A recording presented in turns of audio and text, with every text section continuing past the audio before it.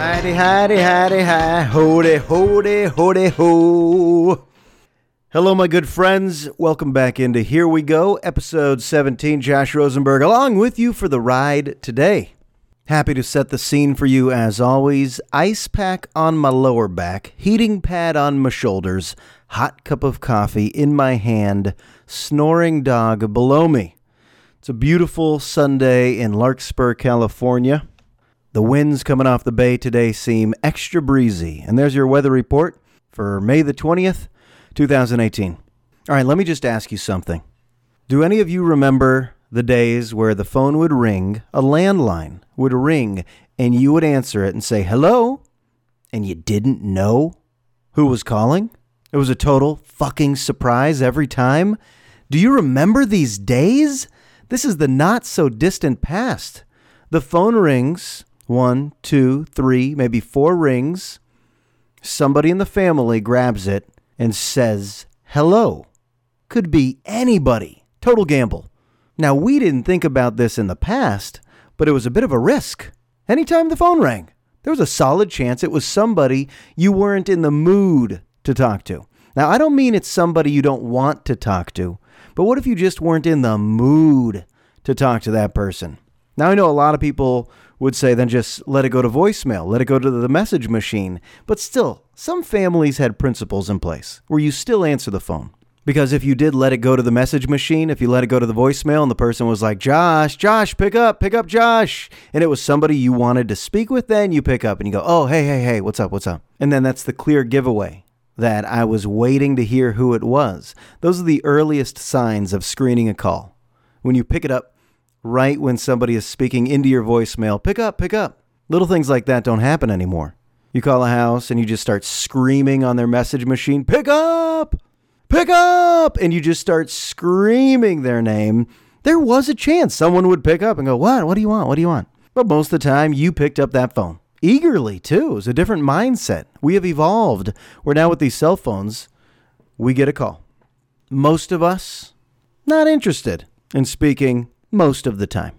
We even have this nowadays, where you get a text from somebody that says, what's a good time to call you? Instead of just calling. So this person clearly wants to speak to you, but instead of calling your phone number to have a conversation on the old telephone, they text you, what's a good time to speak? And then it's up to you to actually think of a time where you want to speak. We need so much preparation now just to get into a conversation, which I think is a good thing. It probably eliminates a lot of fights between people and arguments to know that your mood has to be right to speak to certain people. Got to prepare your mind to speak with certain people, whether it's someone in your family, a spouse, a friend.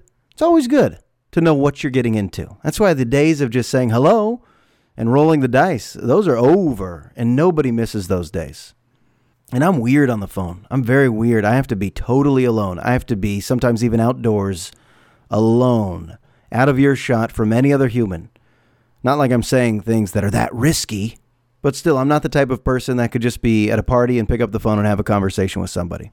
I couldn't even be on the couch next to my wife and comfortably have a conversation with somebody else. I'm the type of guy that has to step outside. Not because I'm trying to hide anything. I'm not hiding anything. When my voice gets high, it sounds suspicious. I'm not hiding anything. I just got to be alone. So this has probably increased the percentage of quality conversations I've had with people. Go back to the 80s, early 90s, when you would just get involved with a conversation, not really knowing who you were about to speak to, but maybe you get roped into a long talk. If you were in a bad mood, you're still in that talk. I'll never answer the phone if I'm in a bad mood. Why? And what is socially appropriate for returning a call nowadays? You get a call that says, hey, call me back. What do you have, 2 hours? 2 days? Do you have 2 weeks? If you have a month, the friendship is over. You can't wait a month and then say, I've been busy. You got to love that one. We all say, I've been busy. Yeah, I've been busy. It's been a month. I couldn't find 5 minutes to call you. That's how you know you've been devalued in the old Rolodex. What about a text? How long do you have to return a text? You know, the old, what are you up to tonight? If you know for a fact you don't want to hang out with that person that night, you got to come up with something. Something like, tonight won't work. But if you, boom, shoot that too quick, they know they've got you. So maybe some people wait it out. You got to wait it out on the old text. Although I am the quickest responder in the history of text messages, almost eerily. I bet I have freaked people out with the speed that I text back. I don't know why. As people are texting me, they might even see my bubbles. You know what I mean? When you're texting somebody and you could see that they're typing their text response, my bubbles are always flowing. You text me, my bubbles are already going. If that makes no sense, maybe you don't have an iPhone. I've never had anything but an iPhone, but you know what I mean, the text bubbles. To let it be known that I'm texting back immediately. I love texting. I love it. I frowned upon it like it was such an impersonal form of communication at first. My first cell phone, I was like, wow, can you believe this? Text messaging? Huh, how cold. Now I'm all about it. All about texting. All right, because this is episode 17, I'm about to go down a sad path. So brace yourself, okay? Grab some tissue. Sit down for this. If you're standing up listening to this podcast, find a seat. Maybe a beanbag chair. Or you can kneel if you just want to kneel. Not a lot of people kneeling nowadays for any reason, but I think you should kneel. Because what I'm about to get into, by the way, Neil, not a good guy's name. Okay, but yeah, this is sad. In all honesty, I saw episode 17, and because I associate numbers with people, when I see 17, I know what you're thinking right now. You're saying, oh God, another Chris Mullin story? No. I know Chris Mullin wore 17, but when I see 17, every single time I see that number or I hear that number, aside from the immediate Chris Mullin thought, I think of Richie Valens. Richie Valenzuela and his flying guitar. He was 17 years old when he died. And to this day, he's one of my favorites. I mean, the 3 or 4 Richie Valens songs that I know, I love. But 17, you almost forget how young that is. To be so prolific and well-known and remembered as a legend.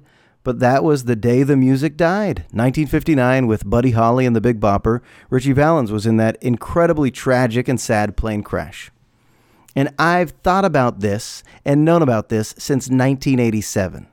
Why? I was 6 years old. Why would I know about this as a 6-year-old? Sounds a little morbid, right? For a 6-year-old to have such a deep understanding of Buddy Holly, Richie Valens, and the Big Bopper going down in that plane crash in 1959. But this is back in the days of VHS rentals. And it was family movie night in 1987. And they allowed 6-year-old Josh Rosenberg to watch La Bamba, starring Lou Diamond Phillips, which to this day, and I'm not making this up, I hope I'm not contradicting something I've said on a previous podcast, but La Bamba is absolutely my favorite movie of all time. I've never even looked at the Rotten Tomatoes score, never looked at a Siskel and Ebert review, so I don't know if it was viewed as a great movie at the time, if it was critically acclaimed, but I also don't really care.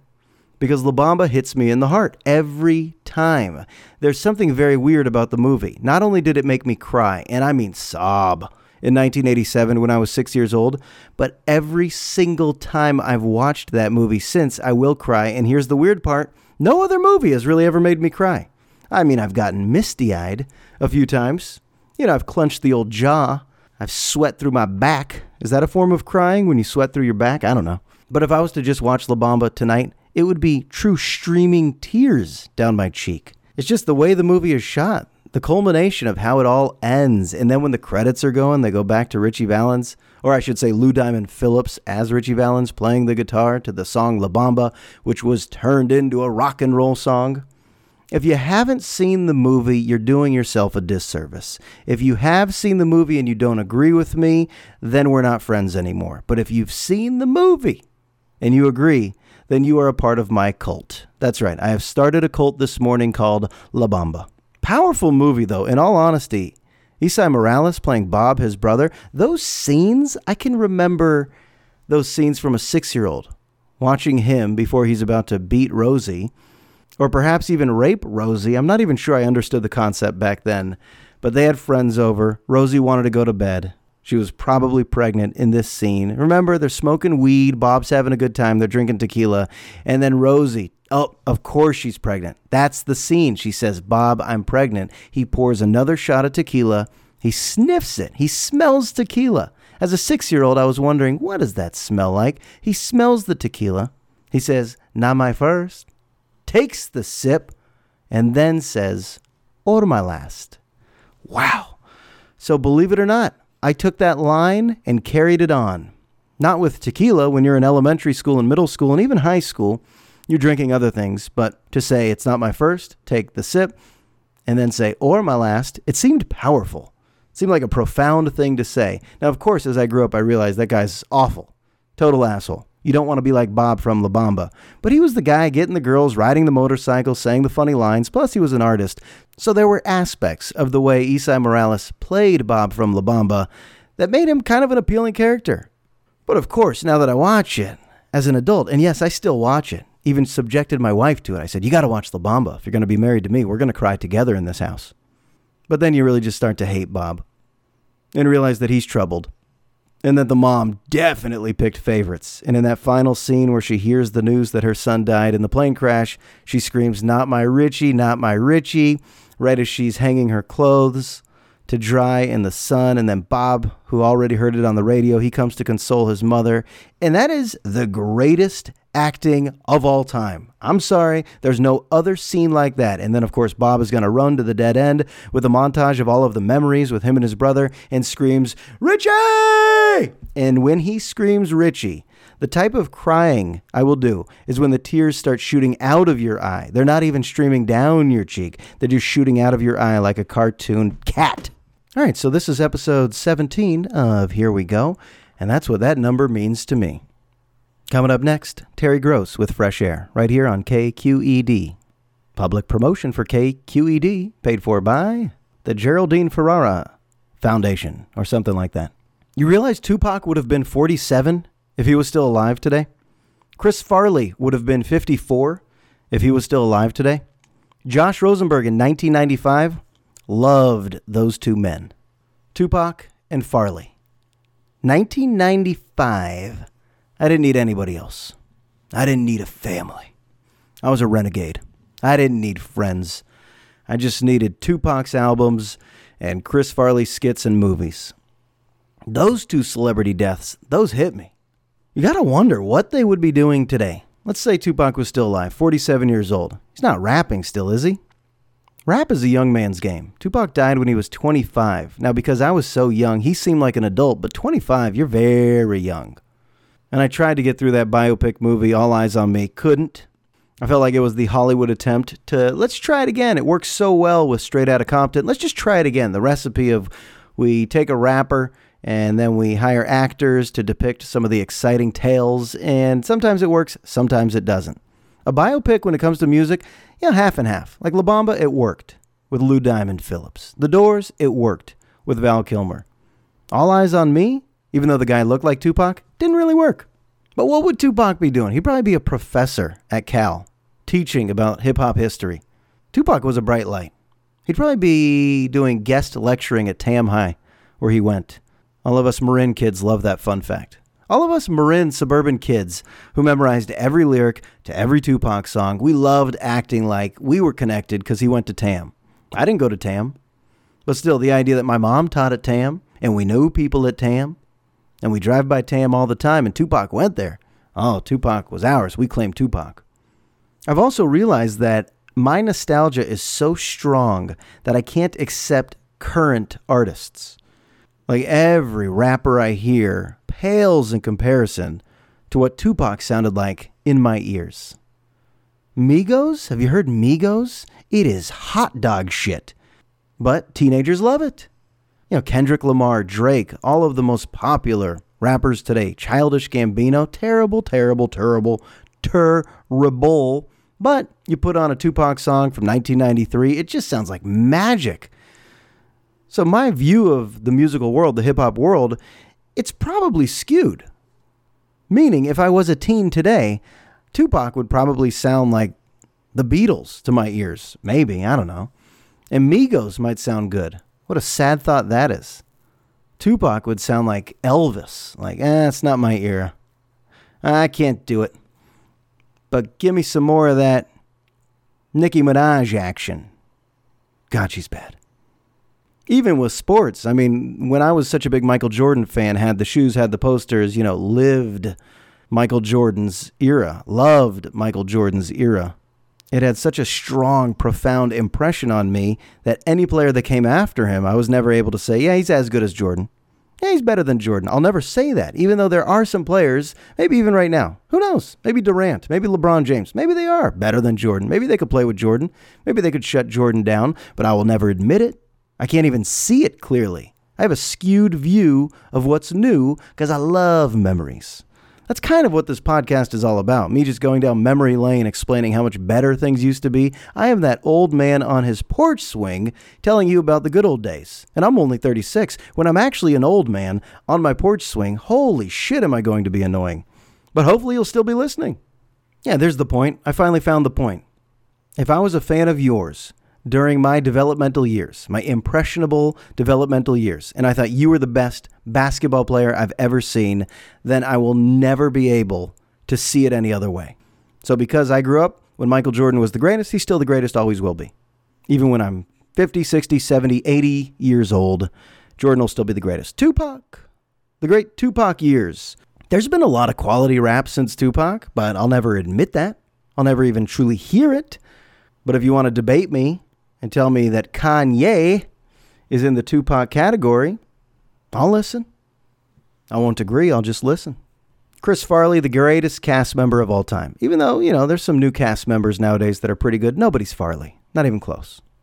All right, I always tell you what I'm watching on TV. Let me tell you right now what I'm not watching. I'm not watching the second season of Westworld. I did watch the first season of Westworld, which I liked. I thought it was entertaining. For somebody that doesn't get really into sci-fi, I still liked it. Anthony Hopkins, undeniable superstar of the acting world. He was great. The plot line was gripping. The acting was good. The idea was cool. However, I believe I have such a low TV IQ that I couldn't really stay with it. Like every scene, I only kind of understood what was going on. So I would pause it and look to my wife and say, wait, what's happening? And she's like a savant of the genre, sci-fi. She understands. She'll tell me, well, Bernard is a robot too, and what he's doing right now is programming them to rebel. And I go, oh, okay, I didn't realize Bernard was a robot. I say, who's the man in the black hat? She says, don't you remember 2 episodes ago? Like she has compartmentalized the episodes. I forget everything from previous episodes and just move forward like a dog at the door. And that's why it became aggravating. Even though it was a good show, it became aggravating to watch Westworld. So now my wife, she watches Westworld on her own, in her own time. It's probably riveting. And if she shares what the episode was about, I pretend that I'm interested. And I go, wow, that sounds amazing. But I know for a fact I could not understand it anymore. I exhausted all of my brain energy on season 1. But why am I bringing it up? Because this brings up the idea of artificial intelligence, and this is fascinating. So for this, I'm actually going to bring Shani into the podcast dojo. So hold on. I told her I might bring her in. She said, I don't really know. She gets nervous. She seems to think that there's millions of listeners evaluating her and judging her and saying she needs to be an expert if she's going to come on this damn podcast. But I think I've proven you don't. You don't need to be an expert on any of these topics. So as I attempt to discuss artificial intelligence for a moment, you hang tight. I'm going to get Shani. Should I close this? Mm-hmm.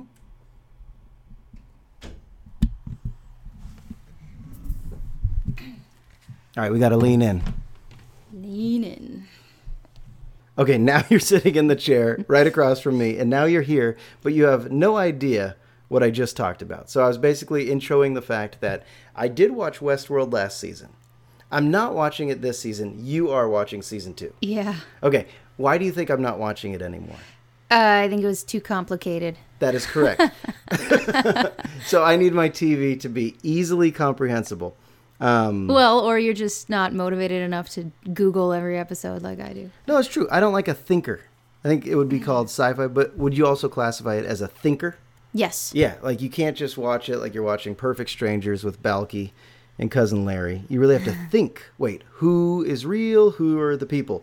So do you want to hear just real quick how Wikipedia gives you the premise of this show? Yeah, sure. All right. Westworld is a theme park allowing guests to experience the American Old West in an environment populated by hosts. So these are robots programmed to fulfill the guests' every desire. Mm-hmm. These hosts follow a predefined set of intertwining narratives, but they have the ability to deviate from the narratives based on interactions they have with guests. So far, I can get it. So let's say this existed. You and I had the ability, we're choosing our summer vacation. We're like, do you want to do Westworld? Should we enter this portal where we're allowed to, shoot guns and have sex with a bunch of people in these whorehouses? And you'd say perhaps, but we have a kid now, so we'd have to get a babysitter. Okay, so now you get it. At least I could understand it that far. Yeah. However, where it becomes complicated is when you start wondering, have the robots developed enough emotional intelligence where they can start making decisions on their own? Yes, that's one thing that's going on. Yeah. Okay, so because that's going on, I want you to explain it. How will we ever know, as the viewer sitting on the couch watching this show, how will we ever know who's a robot and who's a human? You don't until it's revealed to you.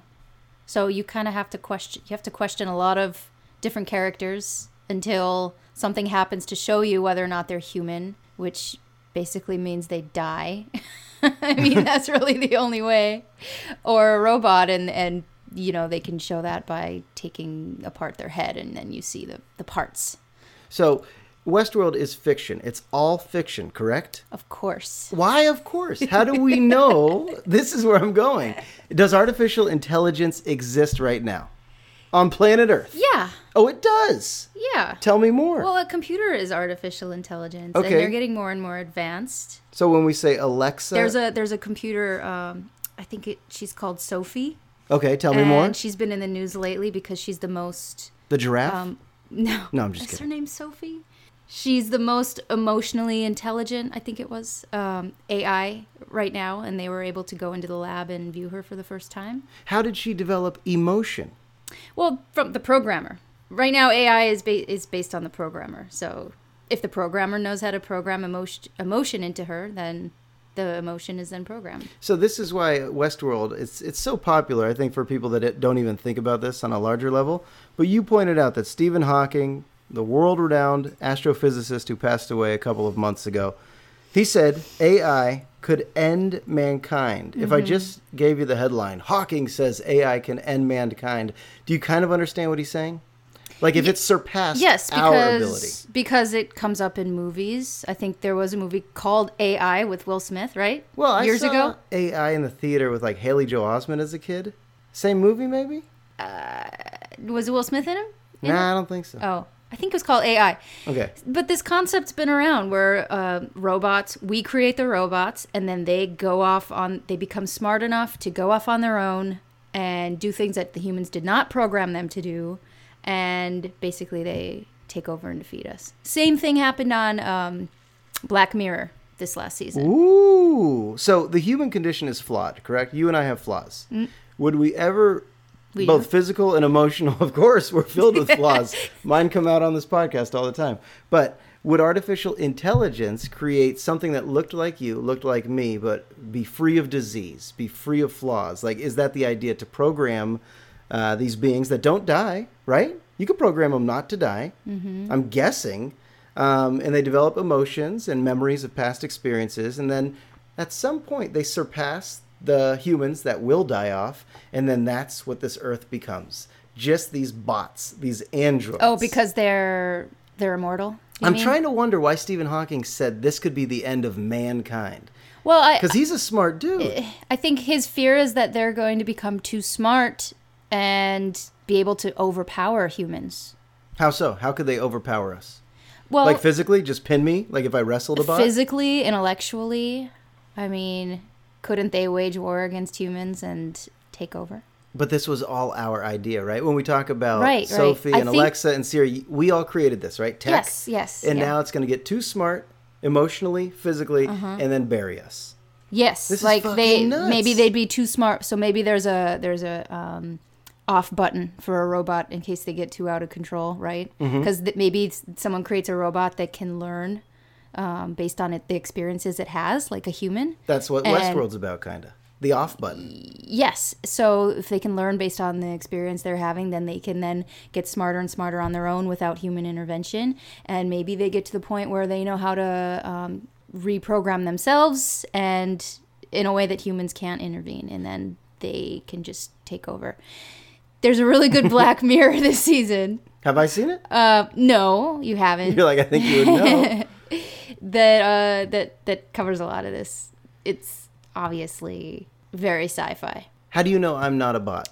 How do you know for certainty? You're probably 99% sure, but that 1%, don't you think there's a chance I'm an android? Because when you were sleeping, I cut your head open and looked for metal. Was there metal? No, there wasn't any metal. Or software. There was no software. But if there was, would you be freaked out? Maybe. Did you really cut me? Yikes. All right, thanks. You're off the hot seat. I know that you were reluctant to come in, but you added more insight into this topic than I think you even know. Oh, good. All right, big round of applause for Shani. She's got a no-nonsense approach that I can appreciate. All right, Pinball's going to go on another tangent to wrap this up. I've discovered my new favorite comedian. Every week it's a new name. But Theo Von, I've talked about him. He does have a special on Netflix right now. It's been on there for a few months. However, you might know him from Road Rules if you were a fan of terrible reality TV shows back in the day on MTV. And I can't even end that with when MTV played music, because I'm not even talking about music on MTV. But I did watch Real World, and I think I recognized Theo Von from Road Rules. I think I watched a few episodes of Road Rules one year. But the Real World, when it first started, that was fascinating. In New York and then in San Francisco, and then I kept watching. I'm embarrassed to admit, I think I've probably watched at least 10 seasons, every episode of Real World, and then stayed around for the cast reunion where they're all on a panel fighting still. And they call it Real World. Of course, that's not real.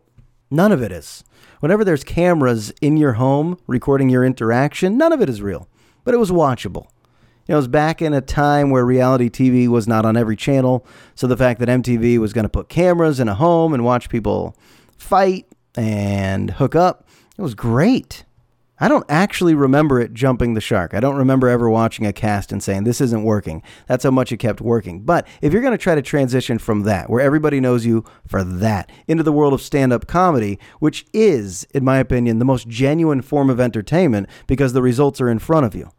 You can't fake it. Either the audience is laughing or they're not. You don't really need a review. You don't need Rotten Tomatoes. You don't need Yelp. You don't need any sort of evaluation app. The evaluation is the crowd laughing. Then it's funny. That's why comedy comes in so many different forms. So many different cultures can be funny. So many different races and nationalities and ethnicities can be funny. Is the room laughing? Then it's funny. Well, Theo Von transitioned, and he's a comic. He's good. But I read his Wikipedia. It said it took him about 10 years to be taken seriously. And it's so damn true. If every time you watch somebody pursue a new endeavor or a new career and you can't shake it in your mind that they used to be known for something else, then it's tough to embrace them. I didn't give Theo Von even the name a chance. I knew he was a comic, but I would never say, I want to watch Theo Von do stand-up. God, was I wrong. This guy is fucking hilarious. I would pay a lot of money to see him. And when I say a lot of money, I'm talking about $33. That's my max when it comes to stand-up. Maybe $35. But really, stand-up, it's ridiculous, the fact that there's $100 tickets to see some of the big names now. I know there's a comedy boom, but comedy's never worth $100. So I thought to myself, who are some other people from one world that have tried to transition to another world of entertainment, and it was just tough? Like when Dennis Miller, comedian, was in the Monday Night Football booth, it was tough to think, hey, Dennis knows football. He might have. I know he was there to provide comic relief, but nobody really gave him a chance, right? Nobody really cared about his NFL analysis, and of course it didn't work. Sometimes it works. My point is not that it'll never work. Theo Von works. You just got to forget that he was on, a shitty reality TV show like Road Rules. And when I say shitty, I shouldn't say that. It was probably fine for teens at the time, but he doesn't want to be associated with that anymore because he's reinvented himself as what he truly is. He's actually a comic. Anybody who does reality TV and they say, this is my vehicle to get famous in another area like TV, movies, or radio or something, clearly you would say, well, then you're fake. You're a fraud. You only wanted to be on a reality TV show because you thought it would help you become a movie star. We tend to not accept those, but accept Theo. That's my point. Accept Theo. Trust me. Very juvenile, but very smart. Like I said, even if he comes off as a southern bumpkin, he's smart. Comedy has to be smart. I don't think there have been very many successful dumb comics. I think a lot of these guys, no matter what character they're playing, they're bright. They're bright lights. All right, who else?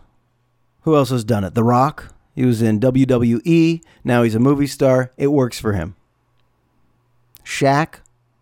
When Shaq was a great center, all-star center in the NBA, he became a rapper. Yeah, that didn't work. And an actor, that didn't work. And it was tough to see Shaq in movies because you said, not sure he should be in movies. He's a basketball player. What does he know about acting? How about Ronald Reagan becoming the president of the United States? Or Jesse the Body Ventura becoming the governor of Minnesota? Or Al Franken? Even our current president, no background in politics, background in business, and on the show The Apprentice, and now he's our president. So I think regardless of your politics, it may have been difficult to actually embrace Donald Trump. I'm saying regardless of how you feel about any of his policies, and any of his personality, and any of his comments, and any of his decisions, just the fact that Trump is the president, it's kind of weird, right? I kind of just want to see what comes to mind. More people who've tried to jump from one thing to another, and did it work, or did it not work? I think Jack Johnson was a surfer who became a guitarist. Probably wrong about that one. Hold on, let me get one more. Me? That sounds too self-serving. He went from radio host to high school teacher. How are the students going to take him seriously? Hopefully the students are fans of radio. Maybe that's how my class sounds some days. All right, kids, let's talk about the Civil War. I'm going to open it up to some callers. All right, Danny in the front row, what's on your mind? Thanks for checking in. Appreciate that. OJ? I guess I could mention OJ. Now, why even bring OJ up? But yeah, OJ went from the football field to the analyst booth, to the commercials, Hertz, Rent-A-Car, to the movies. Naked Gun was good, wasn't it? Of all those movies that are, I don't even know the genre, where it's comedy, but it's just slapstick and all hijinks, Naked Gun was probably the best of all of them. You know those movies like Airplane or Hot Shots? Even Scary Movie? Whatever kind of comedy that is, that's called, Naked Gun was probably the best, right? I think that's how we'll end this episode. Naked Gun was probably the best comedy of that genre. Hijinks comedy. All right, that'll do it for episode 17. All over the map, as always. You can leave a review for me on iTunes if you want. You can follow me on Twitter at jrosenberg957. Wishing you a happy week ahead. Episode 17 is now in the books. I'll talk to you soon.